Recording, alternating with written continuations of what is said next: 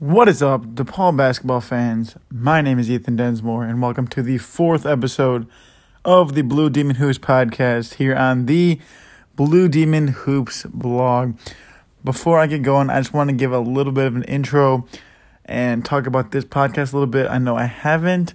This started out as a project for one of my sports communication classes, and through support as I have continued making these and just enjoyed making these so much, I just decided to keep going beyond the initial project that I had. So thank you for everyone who has continued sharing and supporting and listening and encouraging me to continue making these episodes. It's been a lot of fun, so I hope to continue in the future. So on this episode, I'm going to talk about the two most recent losses DePaul has had in their conference schedule, look at some other Big East teams, how they've been doing recently, who's hot, who could use a little bit of help going into the tournament, and then also look at DePaul's chances going into the Big East tournament as well as the off-season, which is quickly approaching whether we like it or not. So most recently, DePaul lost to Xavier last Tuesday night, score of 67-78.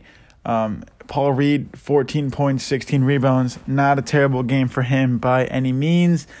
But as we've seen before with the Blue Demons, it can't be just Paul or Charlie producing. Everyone needs to contribute not only on offense but on defense as well to secure that win. Charlie Moore, 12 points, only one assist in this one, but really didn't play that great. Romeo Weems, 16.6 rebounds, a nice showing for the freshman. Nazi Marshall from Xavier, 23.6 rebounds, dominant from behind that three-point line, and really consistent with those mid-range shots as well. Xavier, 12 for 25 on the night from three-point shooting, 48%, and also 28 for 56 from the field, 50% on the night. Very, very impressive night of shooting from the Xavier Musketeers. DePaul really couldn't come at them with the defense. Seemed to be behind from the start of the game. Not a great showing in the first media timeout even. Really, really tough. Really not a lot of energy. Going into the first half, a little bit of a run from DePaul. And but in the end, could not come out with this one. Not as bad of a loss, though, as Butler on Saturday night, 60-42. DePaul, this may have been their worst game of the season, only scoring 42 points, as I said. Definitely looked like not even there. Checked out. First media timeout, I think Charlie Moore already had 3 assists. DePaul had not made very many shots, looked completely out of it. Butler was all over them. A lot different narrative here than the first meeting they had when DePaul beat them at home back earlier in January. And not a great sign going into the Big East tournament as well as the end of the season. DePaul now 14-15 in the season, 2-14 in conference play, and struggling hard. Like, not a lot of energy, not a lot of execution. Charlie Moore and Nick Ongenda each had 8 points. No one had double digits for DePaul. Paul Reed sat this game out with a hip injury. Hopefully he'll be back against Marquette tomorrow night at home. Definitely could use some contributions from him. Butler 18 for 54 from the field. DePaul 18 for 54 from the field. 33% on the night. Only 4 assists from DePaul there. Really, really rough. So yeah, not the greatest outcome that we expected after the first showing against Butler, but DePaul has not had that momentum. Butler came into this game with 3 straight losses, but DePaul could not find any energy or any sort of hope on the road here in Indianapolis against Butler. Other big losses in the Big East that we've seen over the last week: Villanova lost to Providence 58-54 over the weekend.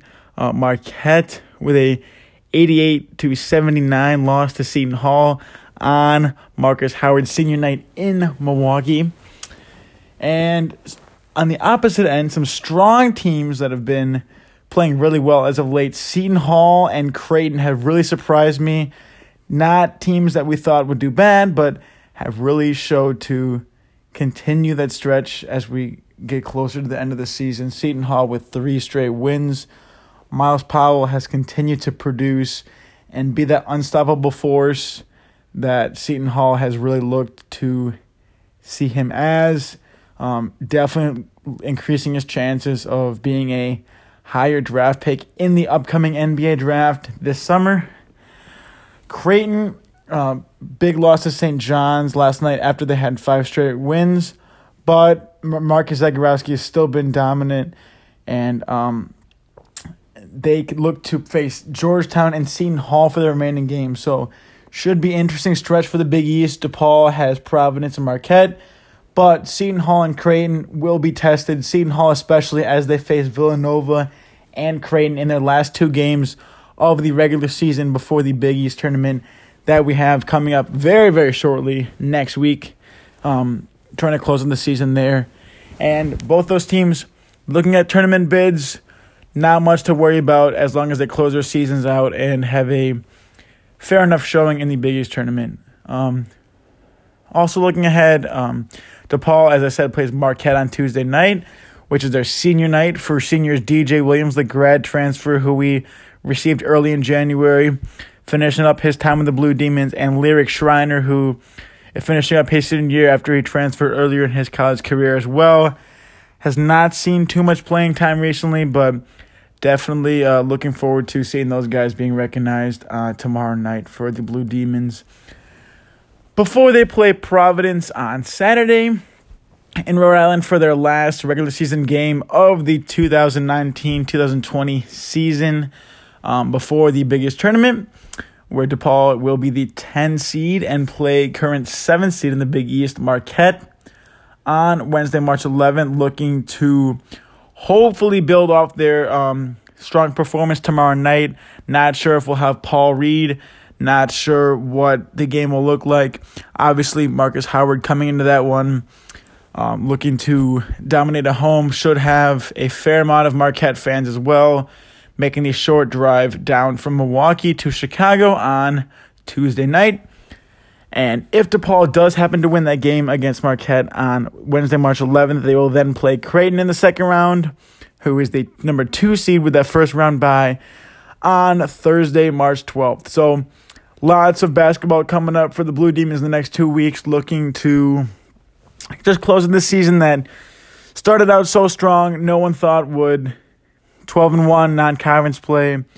The conference part of the season hasn't been that great, but we definitely have seen some strong showings from Paul Reed. Obviously, Charlie Moore, after transferring to DePaul, his first year with the team has been very, very strong. Great freshman year for Romeo Weems. Pretty strong season as well for Jalen Butts, Jalen Coleman-Lands, and looking to build on just the experience that a lot of these guys have had. Looking to see more playing time, maybe down the stretch, from Nick Ongenda, who's gotten a lot of looks. Oscar Lopez Jr. has gotten a lot of looks as well. Flynn Cameron. And, just hoping DePaul can find some sort of energy down the stretch here. I know it's been a tough last few weeks, last few months of the season, but definitely a lot of potential in this team. So looking forward to that and hoping to cover some big wins, if not some strong performances for the Blue Demons before the season is over. So that is all for this episode. I will see you in the next one. Go Blue Demons.